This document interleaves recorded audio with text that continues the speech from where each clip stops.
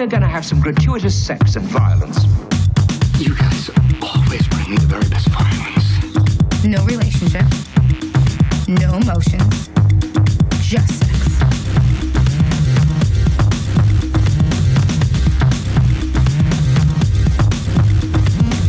Hello, everybody, and welcome to another exciting episode of Gratuitous Sex and Violence, the podcast where we regress back into our childhood and unlock repressed memories of schlock living deep inside us all. Oh no! Sounds traumatizing. It is traumatizing, you know, those repressed memories. They can be pretty harmful. Yeah, I don't know that I realized I signed up for that. Uh-oh.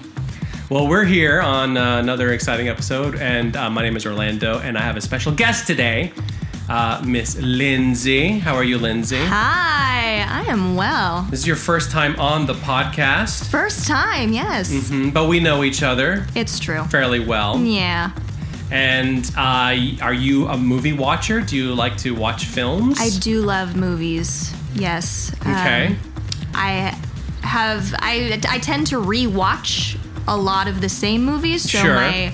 my knowledge is not a very wide assortment of things because I tend to know the ones that I love very well. What type of movies do you like? Like what type of genres or? I have a special soft spot for a lot of like movie musicals or rom-coms from the golden age, so like 40s, 50s.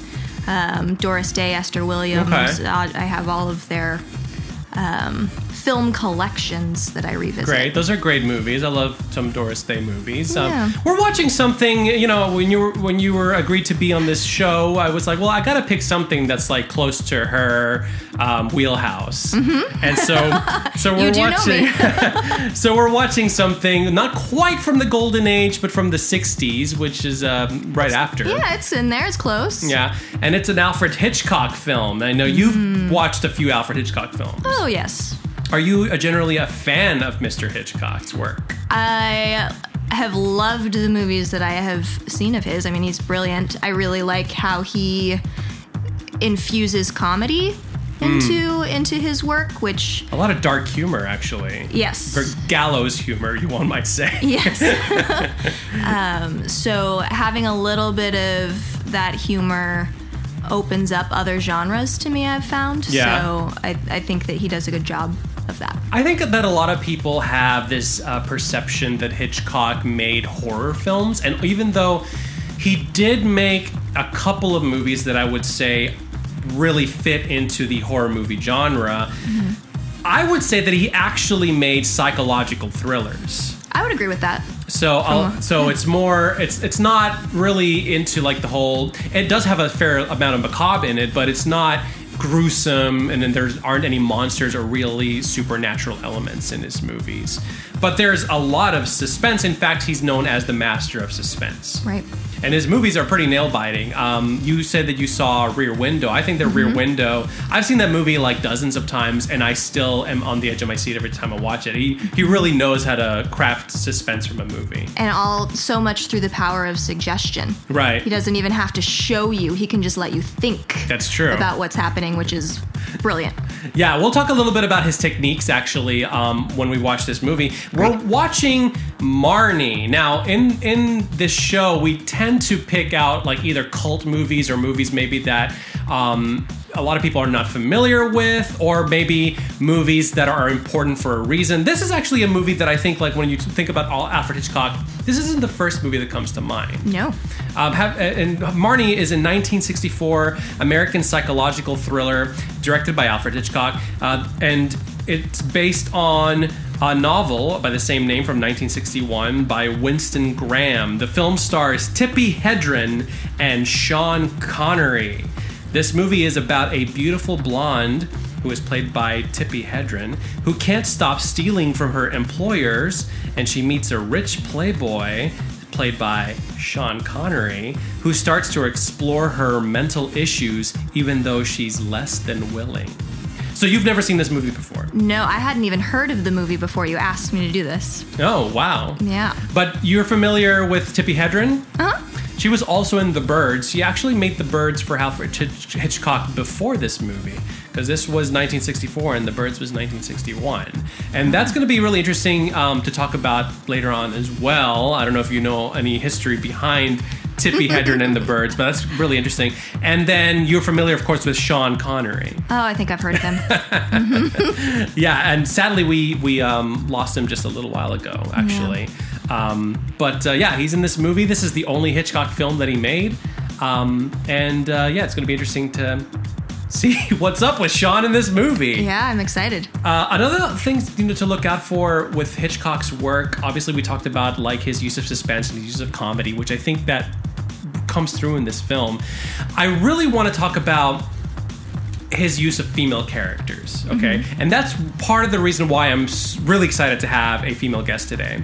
To pick your brain that way, because there's this perception that, I think rightfully so, that Alfred Hitchcock was a misogynist, and a lot of his movies bear that out. You know, the way that he treats his female characters, it's very fetishy. He likes to favor icy blondes. He does, yes, absolutely. And then he always like puts them through the ringer. Like he always has these weird fetishy relationships with the men around these female characters. It's really fascinating. But the crazy thing to me is I feel like even though his approach to actresses and how they relate to his movies is really misogynistic, I still find that the characters themselves have a lot of depth. And there is a certain amount of compassion that Hitchcock, the artist, gives the characters in the movies, while at the same time exploiting them. I don't know if you've picked up on any of that from watching previous Hitchcock films. I mean, I have noticed the attraction to blondes, absolutely. Mm-hmm. The Man Who Knew Too Much, Rear Window. Doris Day, Grace Kelly. Yeah. Vertigo had Kim Novak in it. Janet Leigh in Psycho. Yeah, he had a type. He did have a type, generally. And he always loved certain things that keep coming back to his films: obsession, voyeurism, stuff like that. We'll talk about how that relates to this movie as well. So if you guys at home want to play along, what we're going to do is we're going to watch the movie, and then we're going to come back and play some trivia and discuss the film. This movie is available to stream if you have Peacock Premium. If you don't have Peacock Premium, then you will just have to rent it. It's on demand. It's available wherever you can get movies, like Amazon, Fandango, etc. So, are you ready? Let's do it. To watch Marnie? I am. Okay. Watch it with us. Let's do this. Okay, we're going to take a break, and we'll see y'all on the other side. I hope we're going to have some gratuitous sex and violence. You guys always bring me the very best violence. No relationship. No emotions. Just sex.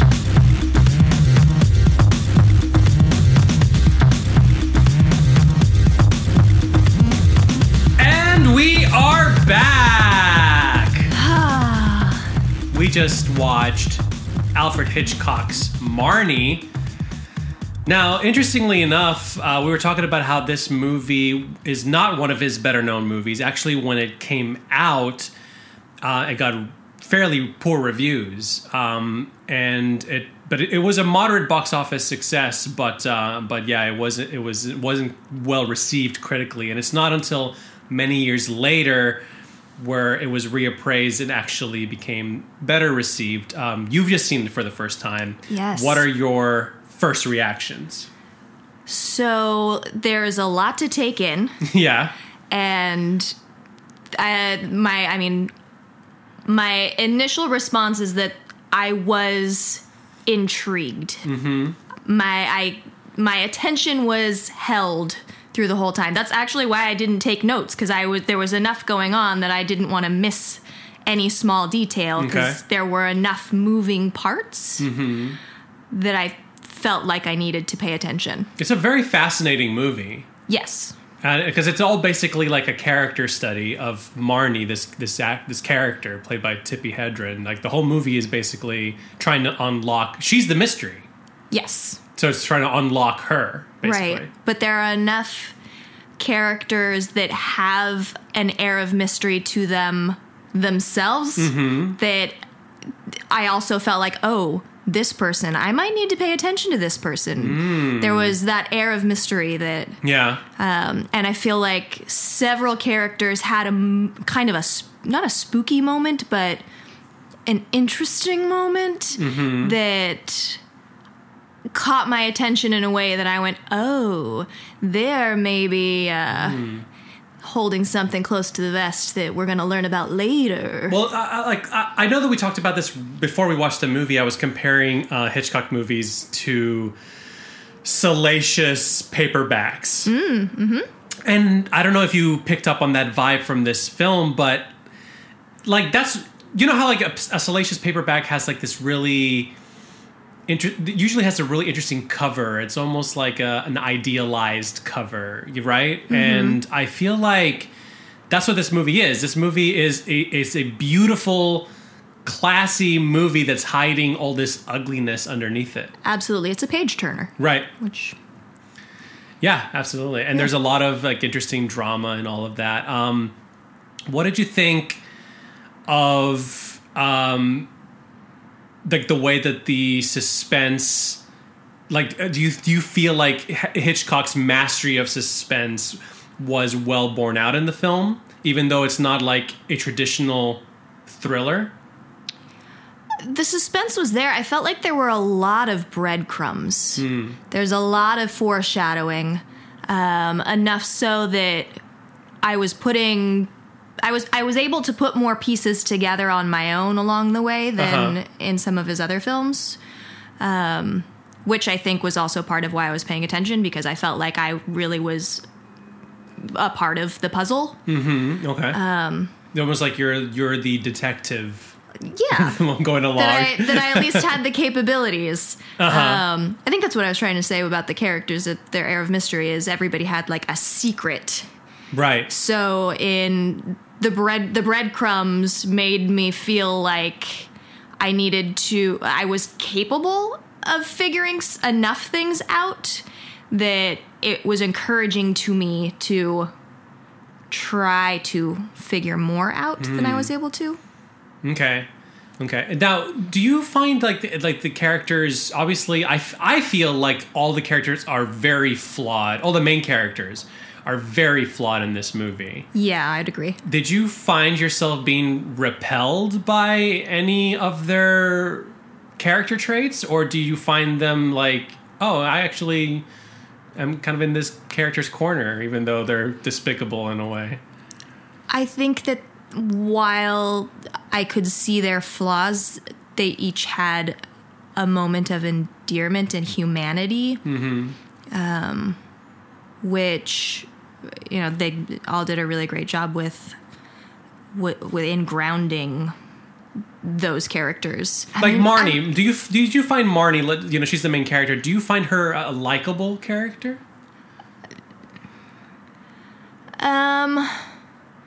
I was rooting for her, yes. I felt for her. Yeah, it's kind of relatable, right? I don't think like a lot of people have deep-seated trauma like that, but we all have something that affects us. Yeah, nobody's childhood was, I guess I can't say nobody, but right. Very few people's childhoods were. Well, I think we're all fighting demons, even if it's not like, her situation, but I think there's something in everyone that we are fighting against. Right. And that's what I find interesting about the movie. We'll definitely discuss that more later on, but especially like when it comes to comparing it to Alfred Hitchcock's body of work. Like, this movie really is about... Hitchcock, he was obsessed with sex, and he tackled it in the best way that he could for the time. Like, all of his movies are full of double entendres, and they all deal with sex in some way. Which is probably why he cast such beautiful people. Well, definitely, yeah. Because like I said, like he was he approached it in a very fetishistic way, especially his Right. women. Yes. The way that he films them, even as you could see in this movie. I laughed, and then I was realizing this is not a moment that I should be laughing, but Right, exactly. Yeah, it's very it's very awkward, but in a, I don't know, like it kind of helps the vibe of it a little bit because it makes you uncomfortable. yeah, I guess I could just actually be more specific. Everybody who's following along at this point would have watched the movie. Hopefully. Yes, when he essentially like touches her shoulders and her dress falls to the floor in a snap. I laughed. He but tears, it's a very serious moment. he tears her clothes off in a very 60s manner. Yes. And then it's like just like a shot of like the legs, and I noticed that there were several like lingering shots of her legs that she was walking to at the beginning. Right. So yeah, it's very kinky, but in a very tame 60s, lens. Yes. We will leave it to your imagination what the rest of her body looks like based on her legs because it's the 60s. Right. But it's still like it's interesting, like fascinating from the director's point of view, like Hitchcock approaching all of those trademarks, and in this case, his main character is the woman. Where I feel like in a lot of his movies, the main character is not the woman; it's the guy. Right. But this is a film like literally where he's delving into the psychology of who is this woman that I'm obsessed with. It's just fascinating to me, but also kind of sick, but fascinating. Yeah, there was a moment that I took that in myself where I was thinking about, some of the stereotypes that she's put in as a woman, and she's in the bathroom and all of the women are putting on their lipstick and powdering their noses and gossiping about the men that they're going to be going out with that evening. And then she comes out of the bathroom stall and she's about to go in and rob this place, and I go, oh, I had that moment of, well, you know what? At least he let her be the lead of this movie. Yeah. We're going to still view women through this lens, but at least she's taken the reins and she's got the power in her own hands. There's a lot of like subversion of expectations though in that way, because I feel like Marnie is a character who is, it's almost like, and again, Hitchcock, brilliant, but it's almost like Marnie, the character, is having her dialogue with Hitchcock, the artist, not Mark, her husband. When she's like, I distrust men, I don't want men to touch me. Like, it's almost like she's saying that to his proclivities, right? Like his fetish, and it's almost like she's aching for some respect, but the director is still leering with the shot. Right. You know what I'm saying? That's fascinating. It's proving her point as she's making it. Right. Exactly. Exactly. Yes.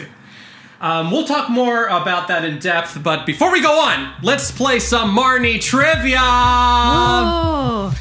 So, do you generally? I know you like games. I do like games. Are you a good trivia player? I am one to have on your team because you never know when I'm gonna come in handy. Like in general trivia, I feel like I know a little bit about a lot of things, so it's gonna be like the very random, a clinch player. Yeah, that I'll come through on. So generally, the trivia on this show is fairly random. I try to keep it pretty random. The way that it works for those of you at home who haven't listened to us before is the trivia is 5 questions and a bonus. The questions will go in order from least difficult to most difficult. And they'll be about the film, and then the bonus will be about the world outside the film, but somehow connected to the movie itself. And the grand prize is bragging rights. Ooh, I love those. I need more of those, yeah. Well, we're excited to give you some bragging rights. Generally, what we found here is that if you get 50% or higher, you will have some bragging rights. So Basically, 3 questions will get you some bragging rights. Anything above free, that's more bragging rights. All right, that doesn't give me a lot of hope. Let's Are see. you ready for question number 1? Lay it on me. All right, starting you out nice and easy. Which color triggers Marnie? Oh, red. The color red! Literally Correct. seeing red. Yes. Now, Hitchcock, he made a lot of movies in black and white, obviously, and they're still spectacular visual storytelling. But when he made color movies, his use of color, I think, very much defined his movies. You mentioned that you watched North by Northwest. There's a lot of great use of color in that. Absolutely. Another one was Vertigo, actually, which was before this movie. And in Vertigo, he uses a lot of greens in that one. This one uses a lot of red. It's very symbolic. Right. It basically is her trauma, her traumatic experience. What did you think about that device used throughout the film to recall her trauma? And do you think that color is that powerful of a sense memory in your life or in real life? As far as using it in the film, I mean, seeing red, it's a phrase. Right. So just making that very literal, I think, is something that we all very early on just latch onto and understand what's happening. Right. So I think it was a good tool as far as from the very beginning we were all with her and understanding. As far as color as sense memory in life, because they usually say that scent is the most powerful memory. that was literally what I was just thinking. I was like, I feel like scent would trigger me more than. But than you can't smell a movie. No, I think color wise, the only thing that would hit me is the ocean. Okay. I find that like teals and turquoises have found their way into my life in a lot of places. Because they make you feel like the ocean. Yeah, it's very calming to me. Okay. And I think like the colors of a sunset, like there are colors that are just so rich and so vibrant that will stick with you in the back of your brain that you can't necessarily recreate. Like if you try to take a picture of a sunset, it's pretty, but it's never really that same feeling. So as far as colors to memories, those the things that you can't capture that sit in your brain and make you feel. I guess like what I'm getting at is that, do you think it's believable that someone would have such a violent reaction to a color? We're all surrounded by color, and I actually noticed that the film used a lot of yellow. There is a lot of yellow, yeah. The yellow bag, the yellow key. His pajamas are yellow. I was noticing a lot of that, which I felt like they were making such efforts to try to keep away from red. And in reality, red's gonna be everywhere. Yellow's a very significant color too, right? Because it means like cowardice.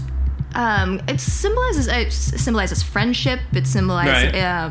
It's known as a very happy color. Okay. But yeah, cowardice as well. And I guess like it also yellow relates. spine. It relates to her naturalness too, because she's naturally blonde, but she's always pretending to be a brunette throughout the movie. Yeah. So. Yeah. So that was. But as far as the believability of every time she sees red, she panics and runs. I think you're gonna have a hard time. I'm just looking around the room now. I'm like, I see red in several places around this room. Yeah.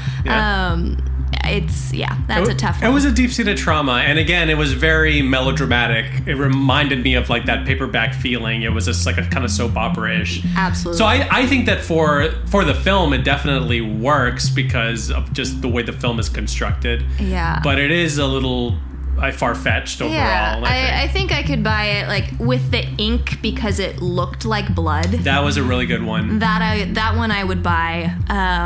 Maybe if it was more specifically the hint of blood specifically rather than just the generic color of red, then I probably would have supported it more. Good point. All right, so you got that one. That one was super easy, though. Oh, huzzah. Let's go to question number 2. It's getting a little bit harder. What's the name of Marnie's beloved horse? Fario? It's very close. I might give you half a point for it. Fario. It was like something like that. It was Forio. Forio. With an O. Oh, Forio. But I'll give you half a point for that because it's just a vowels difference. Fario, Forio. Very fascinating also, like how basically like her escape is to go with horses. She loved horses. Yes. It's a really great character, I think, like defining trait for her. Interesting that the word, so I was looking up like what the word Forio means. That's what I was just wondering, is where the name came from. First of all, Forio is actually a city in Italy. Okay. But the word Forio comes from the Greek Phorion, which means stolen goods. Huh. Which is appropriate. Cheeky. Every time that she steals, she goes sees stolen goods. Yeah. Her horse. Oh, Yeah. that's cheeky. I like it. Yeah, you know, hey, Hitchcock is nothing if not cheeky. He was a cheeky bastard. I like that. All right, so you got 1.5 points. I'll give you that. All right. Here comes question number 3. Let's see if you picked up on this one. During her job interview at Rutland's, Marnie says that her and her dead husband lived in which city? Pittsburgh. Correct! It's Pittsburgh! Hey! We later find out that she's actually done this whole routine, according to her, 4 times. Now, I'm not sure, because there's so many lies going on in this movie. Who knows how many times she's doing it? I think one time she says it was 4 times. Right. 3, 4, I don't know. Yeah, she keeps like upping it up. Yeah. But yeah, it's really interesting how like she even had like that secret compartment. I think it was it like her compact mirror. Right, and she had a bunch of social security cards. Like this is like legit fraud crime right here. Yeah, she's not a small game player. Yeah, she's a criminal. Yes. Very interesting. Have you ever like dreamed about? I know like a lot of people have like fantasies of just like leaving life behind and living as a stranger somewhere no one knows you. Have you ever had that fantasy? It's pretty common. Oh, sure. Yeah. Yeah. What was your fantasy? Like where would you go? I think my fantasy is as simple as anonymity. There's something beautiful about, like, even when I moved to New York City, being able to walk the streets and feeling free. It's like a clean slate. You Right. feel the freedom to be who you want to be and live the life you want to live, even if that is very vague and you don't know what it means. You feel like you can. Yeah. I think that's really as far as my fantasy ever went, was just that feeling of No one knows you. The whole world is your oyster and you can make of it what you want. I've always like been fascinated by Australia for some reason, and I've always like wanted to just like, if I disappeared, I mean I would still go to Australia and not disappear, but I'm gonna say you're giving yourself away now. But if I were to disappear, I would like to go to Australia, and specifically I've always felt an attraction to Uluru, which is known as Ayers Rock, and I've always wanted to just like go there and go on a walkabout, which is what the Aborigines called like a spiritual journey. And I've always been fascinated with the idea of just like leaving everything behind and going to the outback and just like losing myself amongst like nature and the indigenous peoples and just like finding my spiritual center. So that's my fantasy. Yeah, I think mine would require a lot of money to just like live on a coast in the south of France or Greece and eat and drink and lay on the beach, and I would need a lot of money. One of Hitchcock's themes that he returns to is that of identity, and I think that this movie really does work with that theme very well, because the whole movie I think we're trying to figure out who exactly Marnie is. Yeah. So it was, pretty fascinating stuff. All right, so you got that one. That one turned out to be easier than Foreo. Well, yeah. I guess it's hard to say Pittsburgh. That's the reason. Yeah, that's true. I have heard of Pittsburgh much more than Foreo. But you're doing fantastic. You got 2.5 points. That means you only need half more point to get For bragging rights. Oh, the pressure's on Here now. comes question number 4. What's the name of the diner that Mark and Marnie stop at after he catches her? Oh, it was a Howard Johnson's. It was a Howard Johnson's! When they pulled in, I remember going, oh, Howard Johnson's. You're Those used to be a correct. thing. They did used to be a thing. In fact, in the 1960s and 70s, Howard Johnson was the largest franchise of restaurants in the United States. Oh, wow. Are Yeah. there any left? There's like 8 left. Oh. Yeah, but We they're not should go to one. they're not associated with. They're like all private business, like that they still retain the name. They're not associated with because Howard Johnson, the brand, still exists. Mm-hmm. They're just hotels now. And like before in the 1960s, they actually started out and were better known for the restaurants, and then they started having hotels connected to the restaurants. And I remember actually, it's not so much a thing anymore, but I remember when I was a kid and we would do like road trips and stuff, that a lot of restaurants had diners attached to, not restaurants, hotels had diners attached to the hotels, you know, like travel lodges and Yeah. stuff. But yeah, basically like Howard Johnson was the one that started it. And then they slowly phased out the restaurants and kept the hotels. And yeah, now they're not really a thing anymore. Well, if there's still 8, we should find one, get dressed up, go, give them fake names. We should. Definitely the fake names. And we have to wear the suit, like suit and tie if you're a guy. And like, I mean, Yes. come on. I mean, I will also probably wear a suit, but in the spirit, I will wear a pencil skirt. There you go. Yeah, it's very 1960s appropriate. Yeah. And then you have to wear your hair up in like whatever that hairstyle is called. Like full bouffant. It will be very high. It was a very severe hairstyle. It was very tall. And then when she let it down, like there was definitely a big difference between like when it was up and when she let it down. Yes. Also, I think that was also a very cool character choice there. Yeah. All right, so you've got bragging rights. Let's see how far you can take it. See, it paid off to not take notes and just pay attention. Hey, I was immersed. that's what they tell you in school. Pay attention. Here comes question number 5. Dun, dun. This is the hardest question, I feel, because you have to be very specific with it. So let's see how well your memory is. Okay. How much money does Marnie steal from Strut at the beginning of the movie?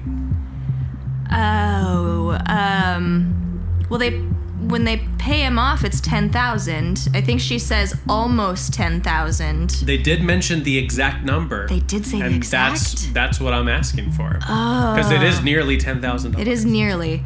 How near?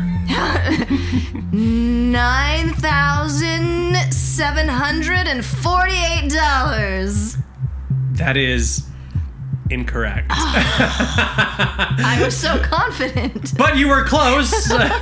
You needed to go a little bit further because it literally is just like inches away. It's $9,967. So pretty much $10,000. Yeah. Now I looked it up with the inflation the inflation calculator, and that amount of money amounts to nearly $84,000 today.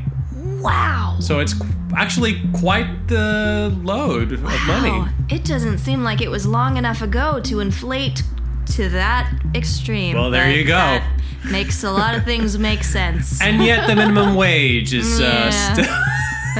still around the same. So yeah, that's she stole a lot of money, and in fact, I think there's like a lot of like money being thrown around everywhere in this movie. They were talking about how like the ring that he gets her like was $40,000. 42? I remember that number. I think it was 42,000. which is like about like $500,000 today. That's insane. Who can afford that? the Rutlands. Mark Rutland. Yeah. That Although he did it on rich credit, so mofo. who knows? I know, he did. Marnie, you ruined him. How dare you? All right. So you did pretty well in the quiz. You technically don't need a bonus to save you, but I'm an overachiever. Let's go ahead and play the bonus. Let's see how far you can go. You should feel very happy because I actually have 2 bonus questions for this one. I'm honored.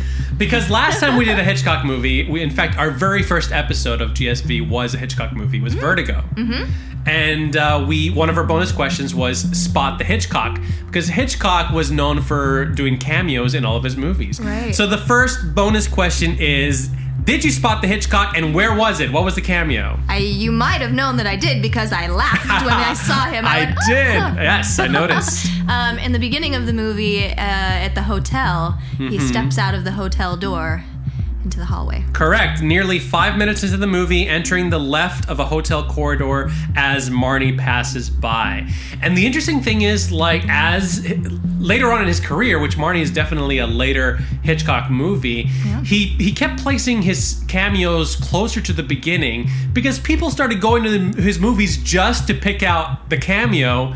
And he was like, well, that's ridiculous. I want him to pay attention to the movie. Oh, see, I would have had the opposite effect and go, well, I'm going to put myself at the very end so that they at least have to stay through the whole movie. I mean, I guess they still stayed. I would still stay. I mean, I would too. But if I'm paying attention to where Hitchcock is, I might not pay attention to the story. So I think that's a good call. That's fair. Yeah. So that's bonus question number 1. Here comes bonus question number 2. Oh. Which Australian actress dressed up as Marnie for a portrait that was published in the March 2008 issue of Vanity Fair magazine? Who is Nicole Kidman? Incorrect. I took a stab. I mean, you basically had, I guess, a 50-50 shot, because there's 2 big Australian actresses known to American audiences. It was, in fact, Naomi Watts. Yeah. Ah, man. Mm-hmm. Yeah. And the interesting thing was, Naomi Watts said that she was fascinated by Tippi Hedren ever since they appeared together in the 2004 movie I Heart Huckabees. Oh. So, that's where she comes. So you did it! You got the quiz!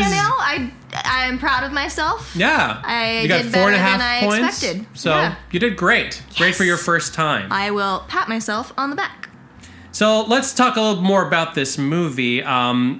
It's interesting, when he was developing the film, Sir Alfred Hitchcock, following his usual practice, he bid for the movie rights for Winston Graham's novel anonymously. He always did that because he found that if they knew that it was Hitchcock, that they would up the price. Right. So he bid it anonymously.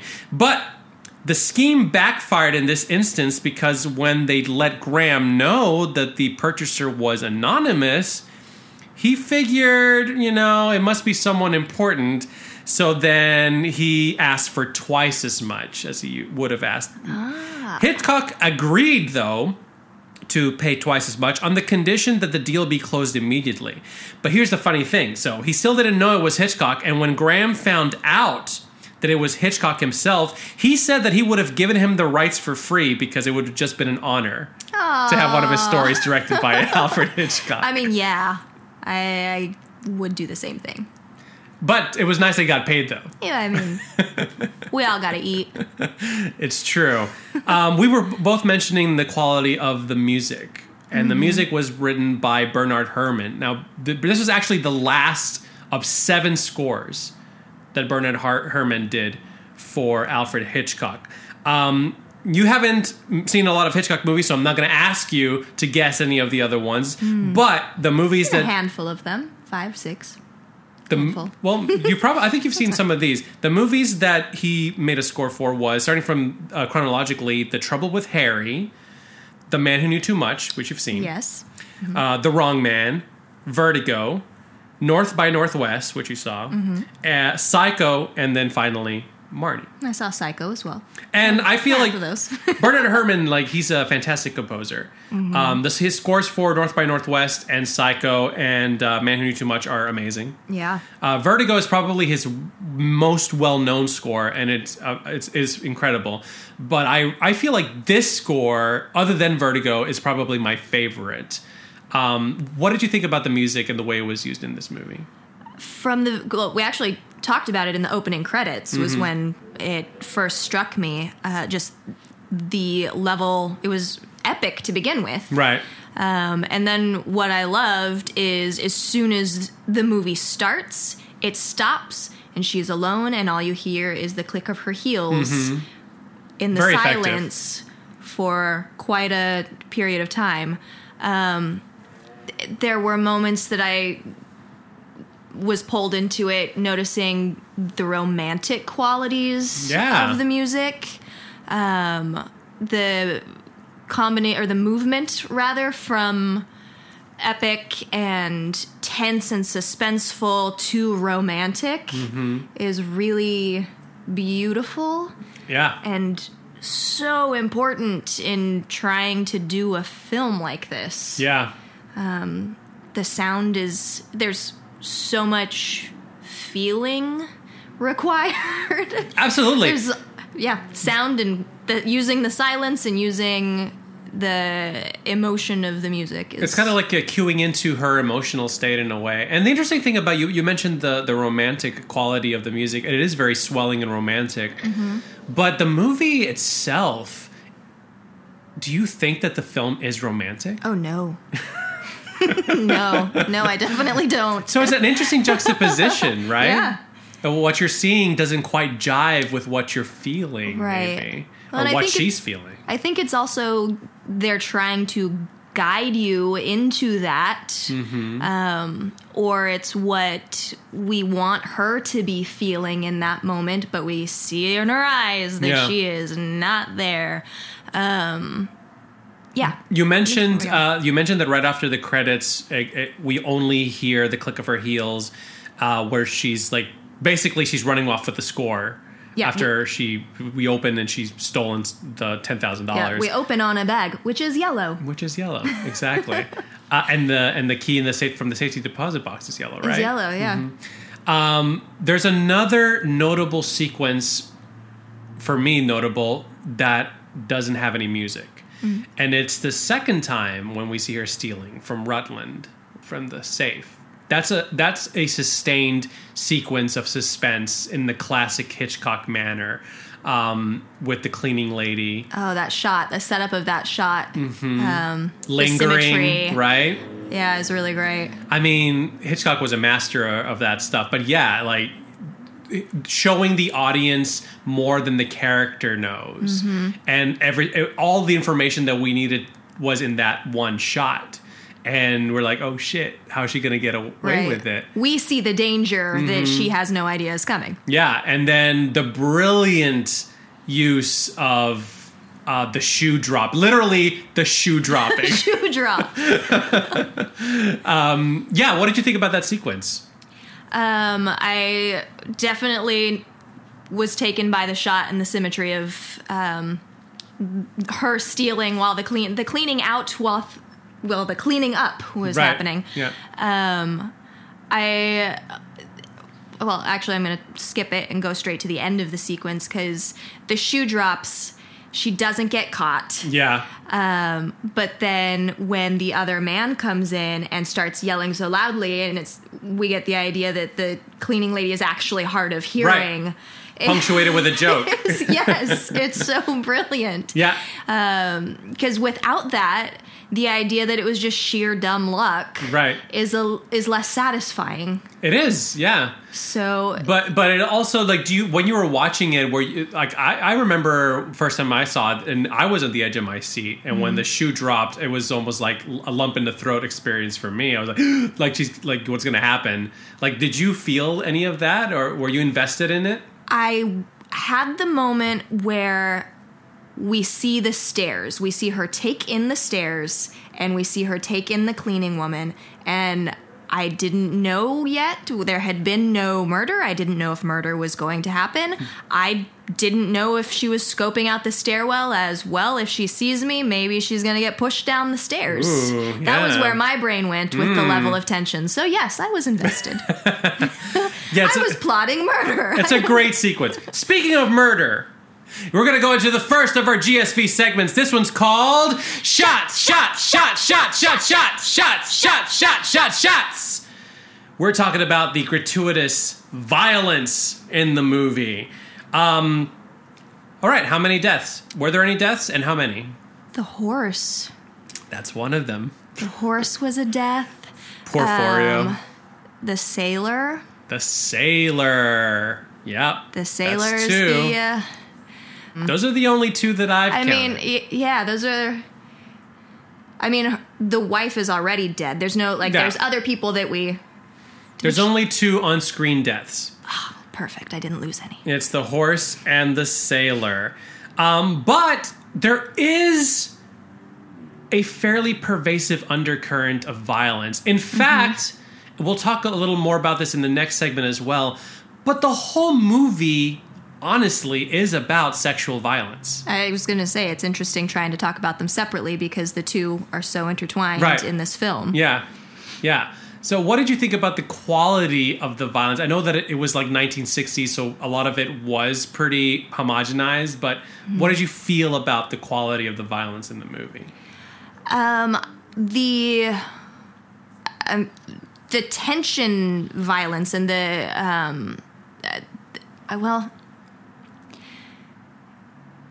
there's a level of abuse throughout the whole film that... the mother slapping her, and we clearly see that there's issues there. There's several times that Sean Connery is like wrestling her. Yeah, Mark. Yes. Doesn't he even says like when he catches her, he says something about how he's fighting the urge to beat her. Yes, he says that. Yeah. Yep. Right off the bat. Yep. And weirdly, that like calms her down in that moment. As one does in the 60s. Also, in the moment of the tree coming through the window and her being afraid of the lightning and the colors, and he comes to grab her and just also takes it upon himself to just kiss her while she's there shaking and terrified. Yeah. And that's not okay. There's her boss. There was another movie inappropriate and uncomfortable. There was another movie. Oh, it was Hellraiser. When we watched Hellraiser, there was a character in Hellraiser that was comforting his wife because she was hysterical, and he took that as an in to be sexual with her. Oh. And I actually feel like that's very fascinating. Not in a, it's okay, obviously it's not okay, but it's a very fascinating insight into how maybe the disconnect of what man or a character thinks comfort entails. Right. Like, is comfort, because comfort is it's an act of physical intimacy. Can it be misconstrued as a sexual advance because there's like a vulnerable party and then someone offering physical comfort? Right. I mean, we see it in movies all the time. Yeah. But I think especially in this time period, and I mean, earlier on, I see it a lot, like starting in the 20s through the 60s, where men... It was attractive for a woman to be childish, for her to be, all of the vocal artists of the time that sang like they were little girls and that was supposed to be sexy, right. Or singing lyrics about daddy in a sexy way. There was this perception that for a woman to be youthful and childlike was sexy. So in these type of moments where she's scared and it can be taken as, in this film, we're viewing her as a little girl because it is part of her repression and her childhood trauma, that in that moment it is, again, she's the little girl that needs to be taken care of, and he's going to be the masculine comforter. And how for so long through history that was considered sexy is really upsetting. And not to jump the gun again on the section enough, but it's interesting that she is a fatherless woman. And Mark, like, it almost feels like she has an aversion to men but Mark's relationship to her is very fatherly in many ways. Right. Which was for so long the thing. You left your father's house to go to your husband's house. When she asks, like, what's to become of me? Oh, I'm going to be a socialite and host your parties. Right. I did the best that I could. Yeah. Unfortunately, it's part of its time. The other instance of violence that we mentioned already was Forio's death, which is very interesting to me. Again, now especially knowing that Forio is kind of like a metaphor for her escape. Yeah. And when she was confronted with the violence of the hunt, she tried to escape once more, and that was like the one time where she couldn't, or it led to like the death of her security blanket in a way. Yeah. Right. And she had to like kill it herself. Right. First of all, we see that a lot in movies and TV about a horse getting hurt and then you have to shoot it. I don't know how accurate that is. I hope like, do we always have to kill a horse if they injure their legs? They break their legs? I mean, I know they're in pain, but geez. Yeah, I don't know enough about horses to... It's still a very harrowing moment, I think. Marnie screaming into the house, the horse screaming. Lil, like the moment between Lil and Marnie where Lil's like, I'll kill it, and Marnie's like, are you still thirsting for killing? And then she takes the gun and does it herself. There's a lot of just a lot of shit going on in that moment. What did you think of that, of the horse death scene? There was something upsetting and poetic that it was a relief to her. That the suffering was just that intense. And I immediately thought of the moment of her in the pool trying to kill herself, right. Take her own life. That to her was something that would offer relief. We didn't even mention that moment, but that was a moment of almost death. Almost death. Yeah, that's true. Yeah.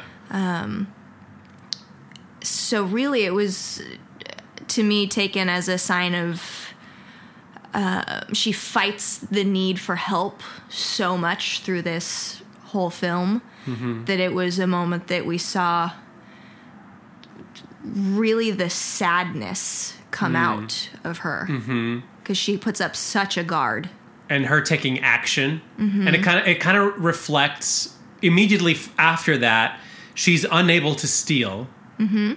So she can't revert back to her own pattern. She's forced to face down her demons.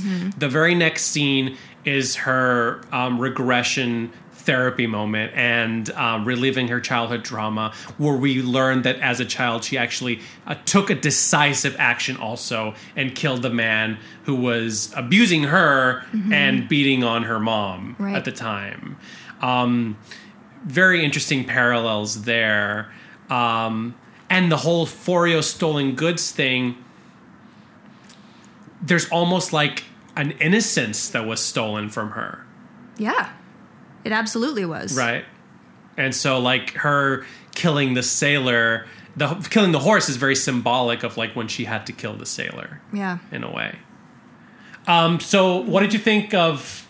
That was like, like the big finale, and it was very melodramatic and soap opera. Boy, it was. That blood was just... What did you think about that sequence?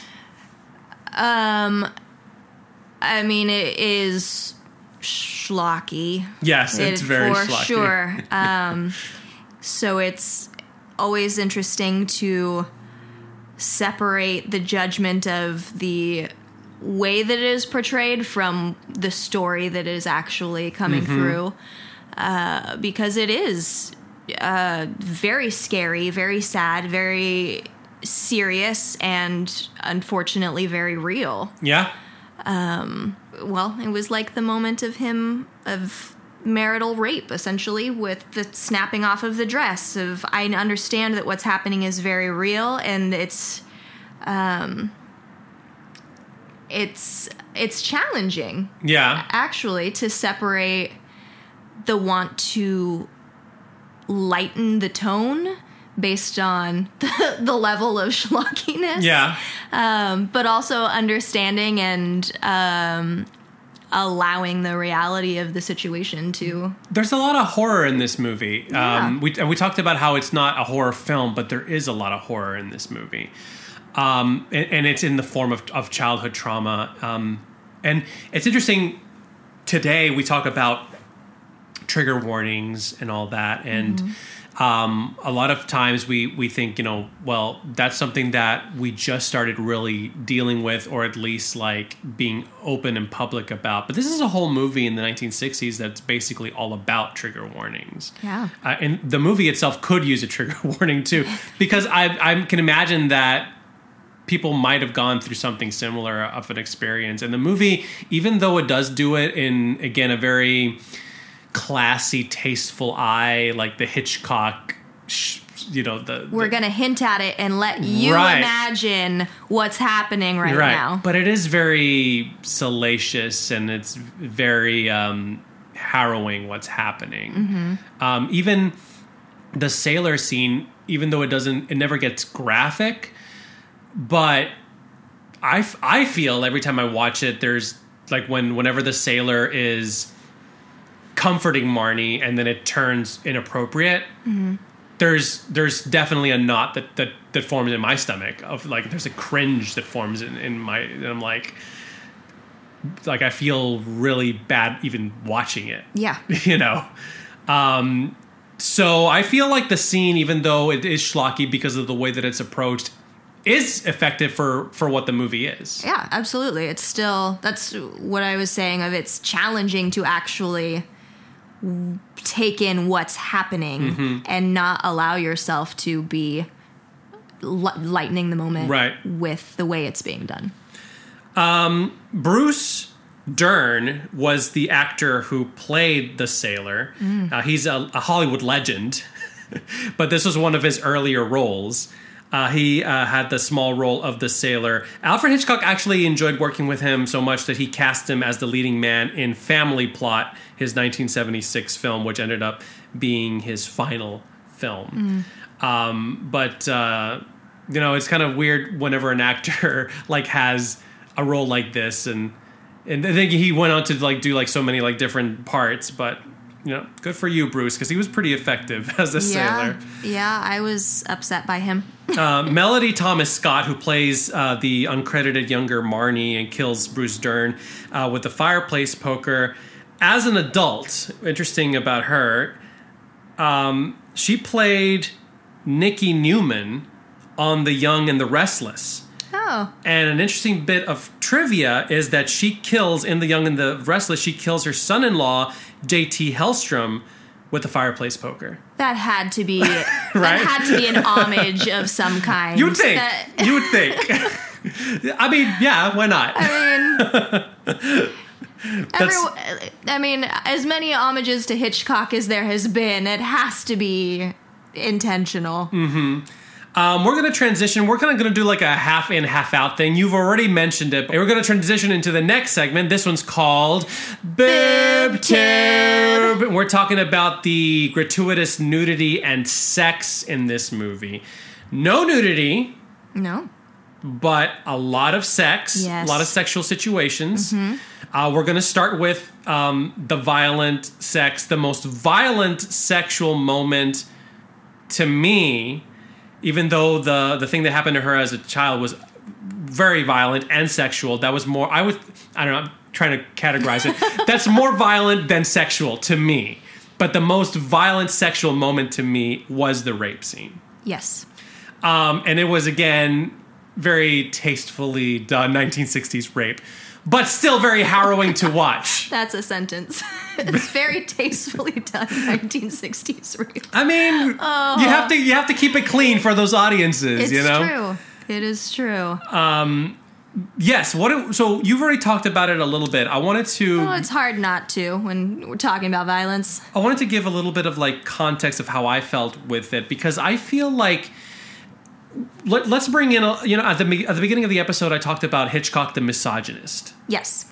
And how a lot of the ways that he approached women has that fetish eye, that kink eye, and he treated them like shit outside of the movie. Like the actresses, he treated them like shit a lot of times. Mm-hmm. Tippi Hedren and him had a very fraught relationship, starting with the birds. He basically like abused her on the birds. It's a miracle that she even like agreed to make this movie. And their relationship continued to be very fraught during this movie. There are arguments about like what directors can do or should be able to do to elicit certain responses from their actors. Right. Hitchcock was definitely the kind of person who thought that it was okay to abuse an actress to get the emotion that he wanted out of it. I disagree with that personally. That's why we're friends. There are probably better ways to do that, I would say.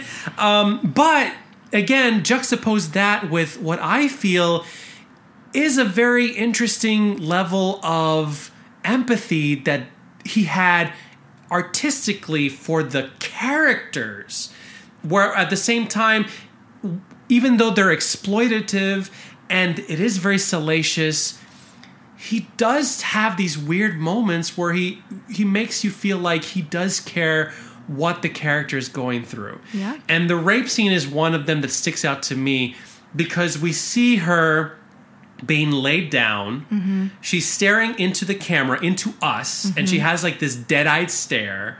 We cut to Mark, Sean Connery's lustful, I don't know, creepy-ass animal stare.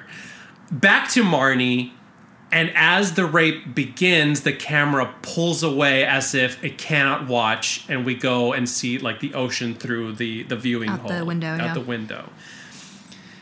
What did you think about that scene in general, and what do you think about the empathy of that scene? Yeah, speaking to that empathy, the patience that he seems to show with her at the start of the honeymoon, mm-hmm. Obviously knowing what sort of a film we're in, there is still tension and we're waiting to see when that's going to end, but there is that level of understanding from Mark, mm-hmm. Which gives us hope. Maybe he does really care about her. Maybe we are safe. Maybe she is safe. Then we see him snap. We see the moment of anger, and it's what's the interesting moment, of course, is when he snaps off her clothes. She screams, and he has another moment of empathy where he apologizes, covers her with his robe, and we think again, crisis averted. Nope. Oh no, she's safe. He's come to. Right. But then he hasn't. He hasn't. That was sort of pulling the rug out from under me. Right. That then again, he's, as much as we see him study animals, the theme of animals through the whole movie. Right. He sees her as an animal. Right. Yeah. He's trapped her and he plans to keep her. Right. And to tame her. We'll get to that later. I have feelings about that. But from the very beginning, when he's talking about predators and mm-hmm. he's fascinated by animals, and which was one of his moments that I was like, he's got a secret. And I thought maybe we were getting set up for this like Mr. and Mrs. Smith moment of they're both into shenanigans. They're both predators. We're going to find... Anyway. Anyway, long story short, it was, to me, incredibly effective because I kept falling into the idea that we were safe. Mm-hmm. He was safe. Mm-hmm. And we weren't. We were not safe. No. Yeah, that is a very interesting, because like when he rips off her clothes, she doesn't just scream. She says no. Yeah. And yeah, he covers her immediately, but then he doesn't take no for an answer. He basically has his way with her. Yeah, it's like he's apologizing for the act he is about. Right. Because he sees it as his right. And honestly, Mark is an abuser. Mm-hmm. Like, that's a very abusive relationship that he puts her through. And in fact, I've always thought about how this movie is interesting because it doesn't give us a happy ending. It gives us it's almost like he gaslights her. And because like he does tame her in a way like you would tame a wild horse. Whereas it's not that the horse is giving you affection because it cares about you, but only because you've exerted your will upon it. You know what I'm saying? Yeah. Like even at the end when Marnie's like, I don't want to go to jail, I'd rather be with you. Those are literally her choices. Right. Yep. Also, the horse trusts you because you feed it. Right. It needs you. And in a way he does feed her. Exactly. Yeah. She needs him. Yeah. So it's Mark is a very interesting and he sets her up to need him. Yeah. Yeah. But he's a very interesting character because he is not a good person. No. He's an abuser. When we see that in his Playboy attitude, too. The fact that he has put this insane ring on credit to the point that his family is, who also has all this money, is like, worried what about is him. he doing? What's going on, Mark? So much money. A little behind the scenes trivia here before we go a little further with the discussion. After rehearsing just a few of her scenes with Sir Sean Connery, Tippi Hedren actually asked Alfred Hitchcock, she said, Marnie is supposed to be frigid. How can I be frigid with him? Have you seen him? And this is peak Sean Connery. He was James Bond. He is a very handsome man. He was a very handsome man. So when she says that to him, to Hitchcock, have you seen him? How am I supposed to be frigid with him? Hitchcock's reply was, yes, my dear, it's called acting. Again, very cheeky. Mm-hmm. Tippi Hedren has stated that many people have asked her what it was like to kiss the handsome Sean Connery. Her reply was, how sexy was it? It wasn't. It was simply technical. It was totally technical. That was her reply. So I guess she took Alfred Hitchcock's note to heart. Well, to be fair, I don't think she ever actually kisses him. He does kiss her, right? Even the mouth kisses, her eyes are open and her mouth doesn't move. He's kissing her. He's pretty much forcing herself on him. And she's just holding her breath going, oh God, I hate this. Just reminding herself this is... We can't talk about the sex, actually, without mentioning Sean Connery. He was a sex symbol. Mm-hmm. I mean, yes, he's a very attractive man. We see him shirtless in a couple of scenes, It's almost like, again, like going back to the fantasy role of like him being a stand-in for Alfred himself to kind of exert his voyeuristic eye on the film. And he, because to me, Mark is a stand-in for sex, period. Mm-hmm. It's and the way that humans, when you're talking about his obsession with animals, it is very animalistic. It's the id. Yeah. It's all about conquest, and that's what Mark represents. Mm-hmm. And so when I see like Marnie fighting his impulses and trying to keep him away, it's very much like, to me, like, oh, it's Hitchcock's comment on himself in a roundabout way, and how maybe it's like the ego or the superego fighting against the id inside of him. That's kind of like the push and pull that I'm getting from the movie. Yeah. Did you get any of that from the movie? That actually sparks a thought I was having about Hitchcock fetishizing the women and then also offering empathy to the characters. Right. I am curious how much of that is the idea of his characters being somehow better than we are in real life in some way. So while he they are, because they are idealized, right? Exactly. Mm-hmm. So if Marnie deserves empathy, in his mind, the character that he has created is somehow better than the actress that he can treat however he feels. And that may very well tie into if he is projecting himself into his male characters, which, I mean, writers have done. Scott Fitzgerald would do that in all of so many of his male characters. A lot of his male characters seem to have a problem with obsession. I think like Mark definitely has a problem with obsession, and I think that's Hitchcock's. That's his issue. He's obsessed with a certain type of woman or whatever. This figure, this fantasy figure. It's very interesting to me. It's fascinating how you could do that. Yeah. So this is me 2.0. It's kind of scary in a way. I mean, my flaws are greater, but also my qualities are greater. We talked about a little bit how Tippy and Hitchcock had a very fraught relationship. Starting with The Birds, he basically put her through hell, honestly. It was a very abusive relationship. In fact, Tippi Hedren, her daughter is Melanie Griffith, and during the filming of The Birds for Melanie Griffith's birthday, Hitchcock gave her a small coffin, and that when she opened the coffin, it was a doll that looked like Tippi Hedren, like her mom.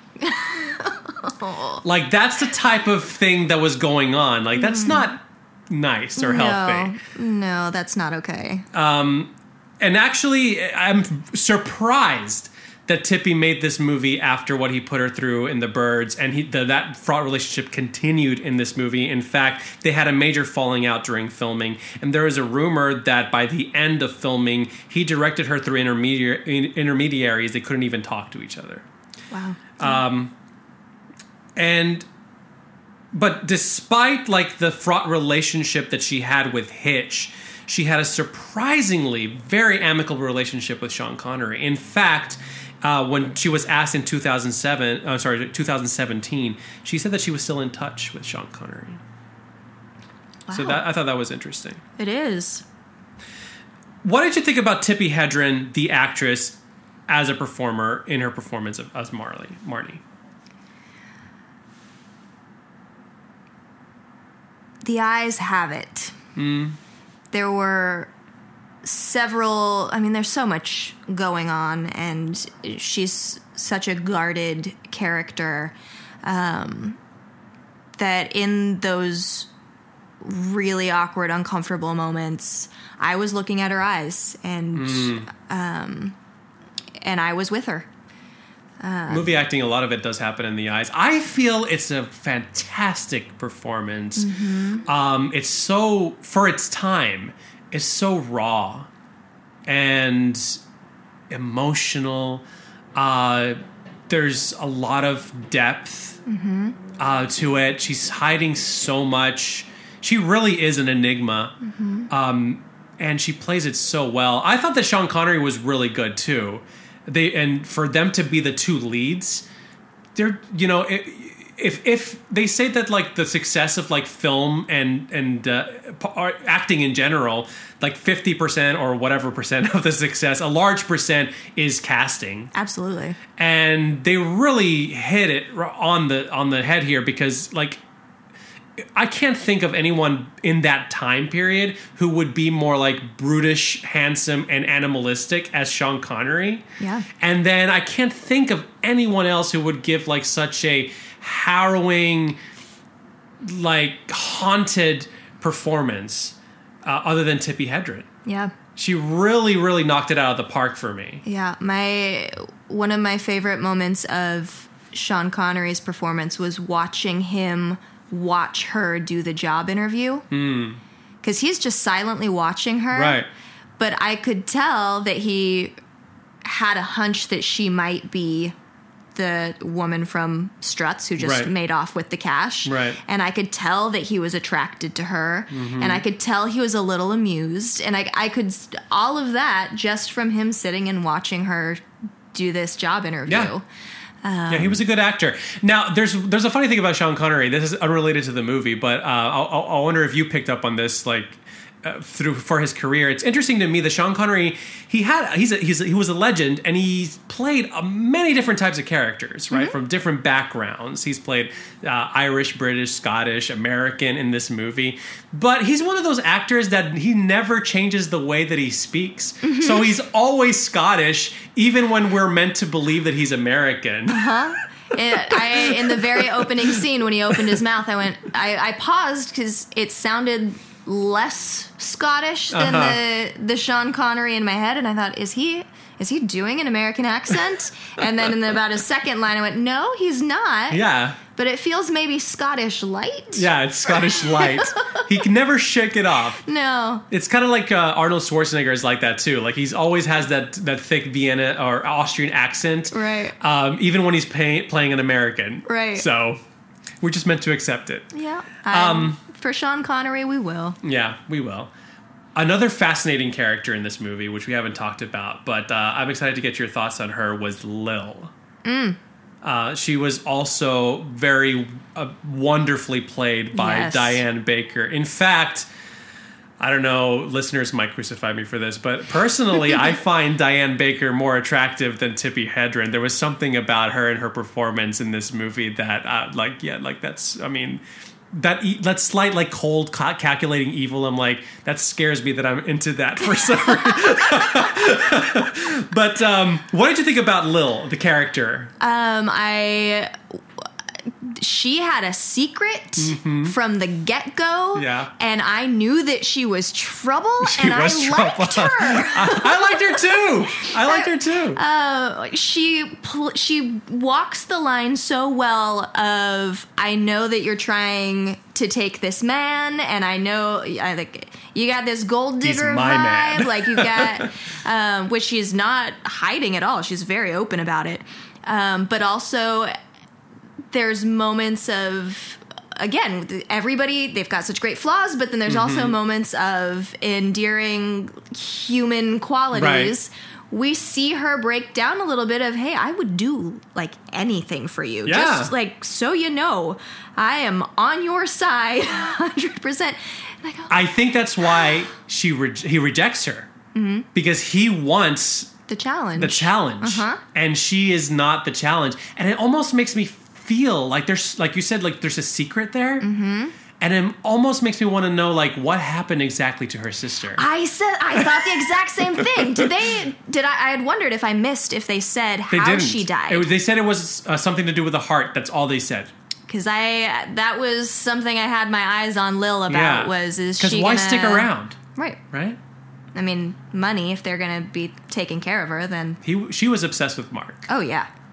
And then she was obsessed with bringing Marnie down. Yeah. Like, she basically, she does her fair share of fucked up things. Right. But then she also has the moment of understanding with Marnie when she agrees to give her the gun. I mean, it's not so much an agreement to give it to her, but an agreement to ask the neighbor for it. Seeing that... There's compassion there, you think? Yeah. Okay. Yes. For me, there was. I feel like there was maybe a little bit of compassion there, but I think that Marnie was right when she picked out that, like, are you thirsting for killing? I feel like Lil just wants to be in charge. She wants to be HBIC, and Marnie is like, you know, she's fronting on her pad, on her man, and on her pad. So the whole gun thing is almost like another, like, take control thing for Lil. I think that's what I see more than straight compassion. Okay. But I mean, yes, there is obviously some compassion there, I think, but I think it's more like, let me do this type of thing. I mean, anytime you're introducing a gun, right. We're changing something. The tone is changing. A couple of interesting trivia bits about Lil and Diane Baker's performance. Diane Baker said that for the scene where she's eavesdropping with Mark, she was having trouble, like, or getting what Hitchcock wanted, because Hitchcock wanted a very specific face from her when she's eavesdropping, and she, for some reason, had trouble getting it. So Alfred Hitchcock actually came up to her, put his hands on her face, and physically manipulated it into the expression that he wanted for the scene. That takes line reading to the next level. Right. Let me give you a face reading. Right. Again, maybe a little too much Hitch, you know, maybe not appropriate. Not appropriate.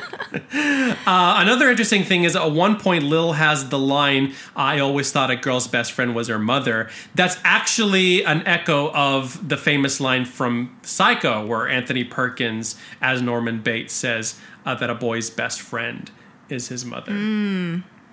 There's a lot, and that's another thing in Hitchcock's movie. There's a lot of like mother and daughter and mommy issues, and this movie has big mommy issues. In fact, we have Louis Latham, who played Tippi Hedren's mom. What did you think about that character? Another very fascinating character. Very fascinating. Did they have her in age makeup? They did. Yeah. And I'll tell you why. That was a little distracting to me. I'll tell you why. Thinking, I don't know that she's old enough, and it looks like they tried to help the age She was along. only 7 years older than Tippi Hedren. Although people didn't exactly know that at the time because Tippi Hedren didn't actually reveal her real age until 2006. Up until then, the public thought she was born in 1935, but then she revealed that she was actually born in 1930. Oh. So they actually believed... 5 years in Hollywood. So they actually thought that she was 12 years older, but still, that's still young. Yeah. You know. Yeah. So that was a little distracting to me. I mean, I thought that I enjoyed her performance, absolutely. I could see the care, and I could also see the guard. The moment of her in the doorway during the nightmare is sufficiently creepy. Yes, with the silhouette.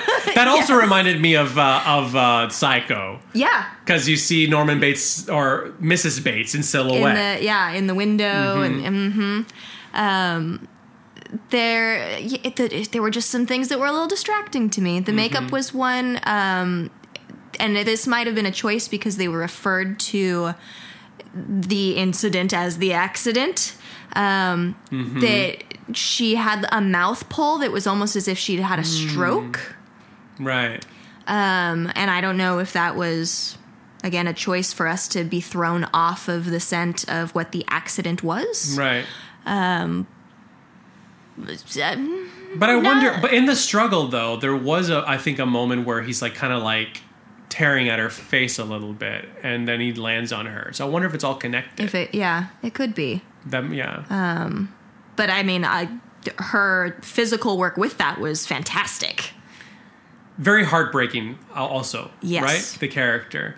Yes. How she basically, when she talks about wanting Marnie to be decent, and that little speech by Marnie is so good. Tippi handles it really well. What she's talking about, like, I'm a liar, I'm a thief, I'm a cheat, but yes, I'm decent.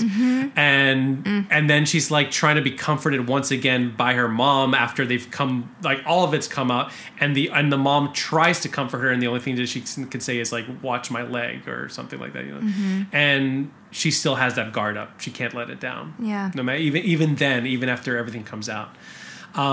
Very heartbreaking performance. And it kind of makes me feel about, you know, it's very relatable because I feel like a lot of times we can't help who we are because those situations, like, we're human. And it's almost like our flaws beget more flaws. And like things that she tried to do because she loved Marnie and she was trying to protect Marnie ended up hurting Marnie more than if she had been honest, confronted it from the beginning. Yeah, overcorrecting. Right. We all do that. Which again is what brings me to my previous point about it not being a happy ending. Because even when everything is out and we finally get through to the mystery, she's still left with a cold, uncaring mother. Or a caring mother, but one who can't give her the love that she needs. Right. And she's still in a cage with her husband. So, yeah, it's a very fascinating movie to me. Right. But it also doesn't feel like an ending. Yeah. It It feels unresolved, do you think? It feels like they unlocked a door and they still have a journey to go. Chapter 2. Chapter 2. Marnie, part 2. We're going to go into our final GSV segment. This one's called... That's problematic. So, obviously, lots of things that we've talked about have been extremely problematic. Yeah. What else was problematic? What did you find problematic in this movie? I mean, we know from the time period we're going to be looking at women through a specific lens that doesn't stand the test of time. From the very beginning of the show, when we're looking at her butt and heels walking away from us, and then we cut immediately to the boss cutting a description of her, and it's very obvious that she was attractive, and that was really all he cared about when he hired her. The detectives were actually making fun of him, too, for how superficial it was. Exactly. Nice teeth, even. Yeah, and he makes a comment about her pulling her skirt down, like I think he calls it like she's hiding the national treasure. Right. And judging her that way, like, Creepo.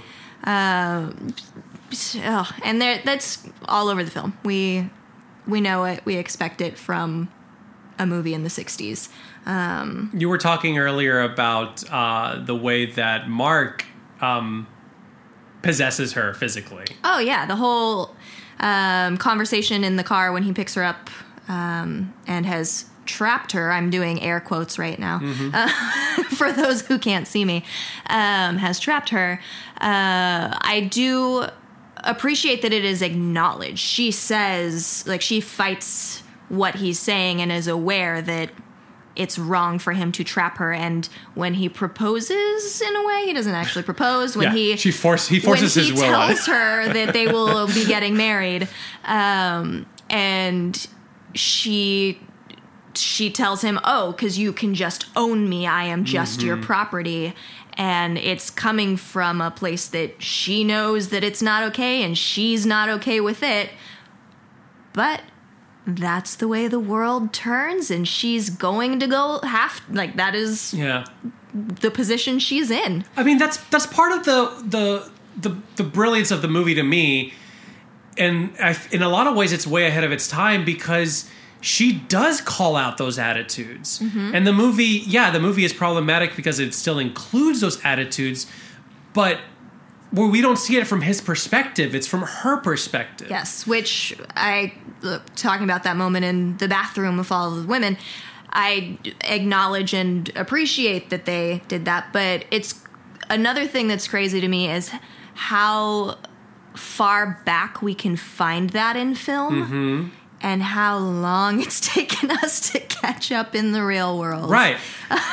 Yeah, we've been dealing with these issues. Yeah. Even by confirmed misogynists dealing with these issues. Yep. And yet we haven't done anything about it. Somehow we're still battling with it. Yeah. Still happening, still relevant. The pièce de résistance of the movie is this makeshift therapy session that happens at the end, the regression therapy session. Right. I find that really problematic because, that's not how therapy should be handled. No.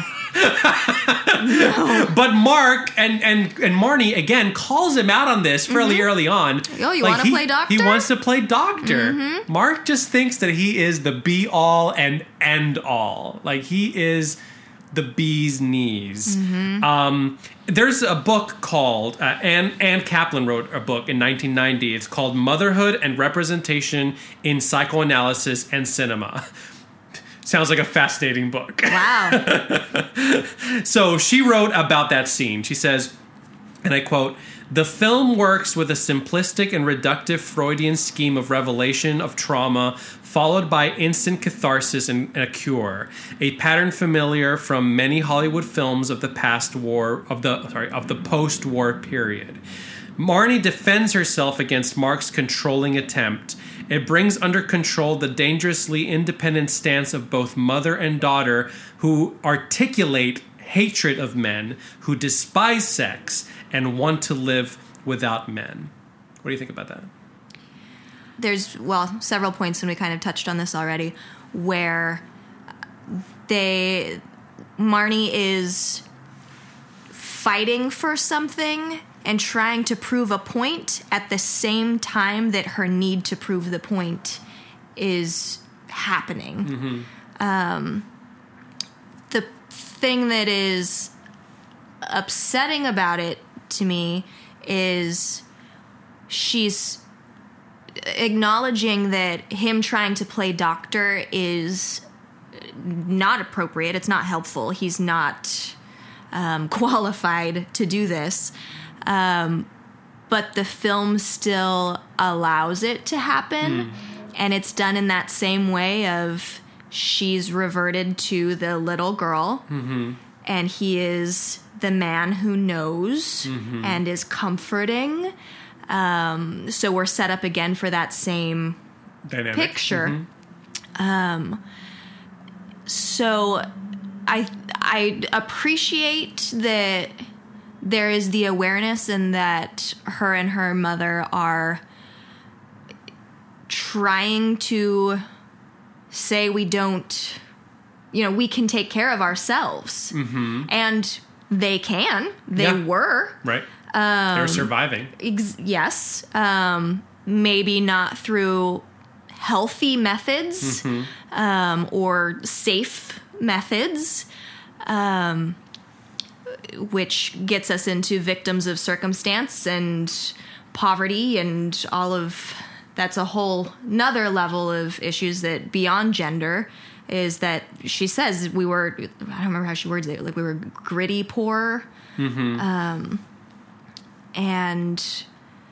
in comes this money train known as Mark, Right.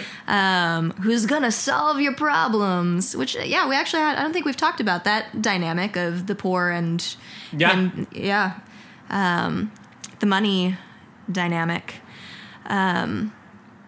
There's a very savior complex thing in Mark's character. So while we're saying the words that we'd like to hear, we're still in the film experiencing essentially the savior. Do you think that the film does a good job representing women, or compared to, especially for the time period, and compared to like male characters? So usually like female characters in movies are kind of two-dimensional and kind of jotted off. Like, what do you think about the quality of the female characters in representative? I mean, they're given depth, they're given backstory. I don't think anybody female was particularly 2D. It's circumstance again and social norms. But they felt like fleshed out humans. They did. And that's again going back to my point about how Hitchcock approaches female characters. I do feel like in all of his movies, I feel like he has really strong female characters. And again, even though he does exploit them and view them with a voyeuristic and fetish eye, he still makes sure that they are three-dimensional, living, breathing human beings, which is very fascinating to me. It's kind of like there's just like always a push and pull, I think, with how he portrays female characters. Because on the one hand, they're very problematic, and they are problematic in this movie. Yeah. But on the other hand, they're also very empowered. Yeah. Weird. Yeah, it's interesting. Sure. In terms of other representation, the movie is fairly problematic too. It's a very white movie. There's only one character of color who we see for like one line, maybe like 10 seconds. Yeah. And it's for a joke, a good joke. Yeah, it satisfies the moment of getting away with robbery. But that's it. But that's it. Yeah. So not doing very well there, Hitch. Yeah. And his movies are fairly white all overall. So yeah, this whole period of film is problematic in that regard. Yeah. Mental health is problematic, and it's still something that I feel like we're getting better and at least more willing and open to talk about and handle. Not handle, but to talk about. And I don't know that we said have talked about it. I just don't know that we pointed out specifically that the problem of addressing mental health in that way that Right. With abuse? with yeah, abuse. probably not the And, best thing. And just, oh no, we just need to remember what happened and you'll be fine. Unlock those memories. Yes. Oh, great, you're cured. I mean, regression therapy is very controversial to begin with, I feel. Like, there's a lot of problems with that. Like, sometimes it's not healthy to, like, bury stuff either, but sometimes your brain does things out of a sense of survival. Yeah. So maybe it's not the healthiest thing to unlock those memories. Maybe the healthier thing is to cope with whatever trauma you had in your past. And if you truly love someone, instead of like trying to dominate them and trying to get them to conform to whatever fucked up ideal you have in your brain, maybe you should understand that person and try to create a life where they can feel comfortable and loved in your vicinity. Maybe something like that. What a thought. Embracing and supporting and loving Right. and I think that would probably be better. what a world. We're wrapping up our discussion. Another interesting piece of trivia for this movie. Alfred Hitchcock put a lot of Edgar Allan Poe references in the movie. Marnie's last name in the movie is Edgar, but in the novel, it was Elmer. So it was changed to Edgar as a reference to Edgar Allan Poe. Unlike the movie, the novel takes place in England, but this movie does not. Like Poe's characters, Marnie Edgar is subject to psychological terror. The movie takes place in New York, Virginia, Philadelphia, and Baltimore. These are all places that Edgar Allan Poe lived in throughout the better part of his life. The movie's climactic scene, in fact, takes place in Baltimore, which is the city where Poe died under mysterious circumstances in 1849. Tippi Hedren, who played Marnie, Tippi and Edgar were actually both born on January 19th. In the novel, Marnie's mother was named Edith. Elmer in the movie, it was changed to Bernice. Edgar Bernice was actually a short story written by Edgar Allan Poe. And in a 1960 article called Why Am I Afraid of the Dark, Hitchcock noted this information, and he said that it's because, and I quote, "I liked Edgar Allan Poe's story so much that I began to make suspense films." Interesting. So- I love little Easter eggs. little nuggets, Yeah. So, final thoughts. We just finished watching Marnie and we talked about it for about an hour and a half. Oh my gosh. So, what do you feel about this movie? Do you think that it was a bad movie, a so-so movie, a good movie, a great movie? Where do you land? I'm gonna land in good. Okay. I enjoyed it. I was involved in it. I cared. I don't know that it's something that I will feel the need to, revisit very often. It's not a fun Hitchcock movie. No. And Hitchcock movies, they're a lot of fun, but this They are. one's not one of them. No. No. So because of that revisit factor, I'm going to give it a good rather than a great. Okay. I have seen this movie maybe half a dozen times to this point in my life, and there's something about this movie. Yeah. It's very fascinating. Again, and I view it from almost like a meta, perspective. I take it as like an artistic statement. Yeah.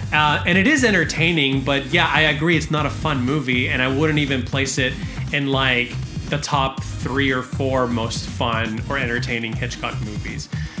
But there's something about this movie that, like, Hitchcock, his willingness to take the audience to such a dark place. And Commendable. Right? And yeah. appreciated. And he doesn't like Respectable. pull a lot of punches. Like maybe in style he does again because of the time period. So he has to like clean up a lot of things. But in the things that he's in the subject matter that he's tackling, the themes of the movie, what he does with the character, and what he allows Tippi to do with the character. I have to give this movie a great movie. It's Wow. it's an underrated Hitchcock movie, I think. Wow. It's like I said, it's not one of his best, I wouldn't say, but it's up there. I think that it should be in the conversation more often. I would agree with that. But because there are so many films from Hitchcock that really, to me, are great, that I'm holding back. So you wouldn't say it's like maybe good verging on great? Or would you just give it a solid good? Not that I want to change your. I don't want to change your I'll final give it a thought. good plus. Good plus. A good plus. Don't feel threatened by me. I'm not Mark. You're free to feel however you wish. And I do. I'll give it a good verging, a great verging on good. It's on the lower scale Okay. of great. It's a great minus. There you go. So we're not far off. Right, but I there's a part of me that wishes that there were movies like this made today, maybe not in this style, but that at least had the balls to tackle subject matter like this. Absolutely. Right? And actually, one thing I will say to the credit of this style is it makes it a little easier to digest. I would be more willing to tackle this type of subject matter in this style than actually seeing it is... It was a good choice to pull away from the rape. Yes. It was very artistic, but it was also a good choice emotionally for us. Right. Yeah. We didn't have to see that. Right. Especially, like, that's a good point that you bring, because there's a lot of criticism, for example, with the way that Game of Thrones, a recent TV show, handled rape, in that it was very controversial. Right. Because I feel like that's another piece of entertainment that's known for being very salacious. Yes. And very lurid for entertainment purposes. And in that case, I feel like the creators and the filmmakers, they want you to see, as much as they can show, because they want you to leer at it, because they want to titillate you, Right. It's like, oh, what you're watching, it's not only horrible, it's also naughty. But in this movie, it's like, this is naughty, I won't show you the horrible. Right. It's almost like the opposite approach. And there is, I think, like something to be said about that. Well, there's a level of seriousness added to that. Like, this is such a terrible act, I don't want you to see it. Right. That it makes you take that a little more seriously. And it feels like your imagination fills in the gaps.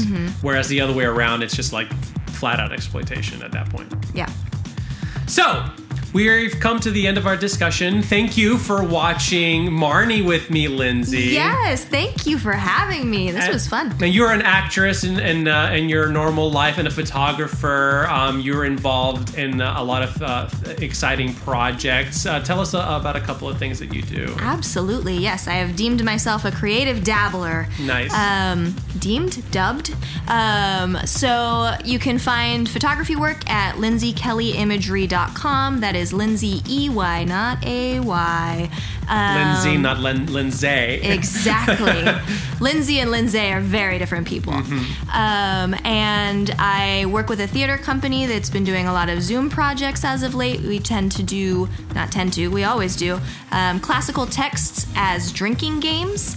And we will be doing Christmas Carol. Ooh. And you can stream that through Facebook, as we are in the Zoom Theater Times.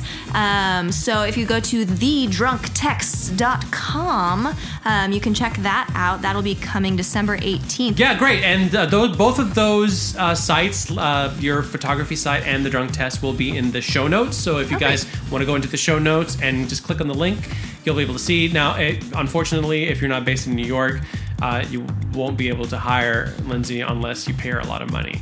So maybe pay her a lot of money, You can pay her girls gotta eat. You can pay her $10,000 stolen from a safe. Yeah.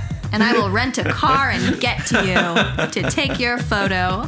I hope that you join me again to watch another schlocky masterpiece sometime. This is a lot of fun. I had fun doing it. I had a blast, yeah. And we hope that you guys out there join us again. Next time we'll watch another schlocky masterpiece together. Until then, stay away from the color red. Watch some movies instead. Ooh. I hope we're going to have some gratuitous sex and violence. You guys always bring me the very best violence. No relationship. No emotions. Just sex.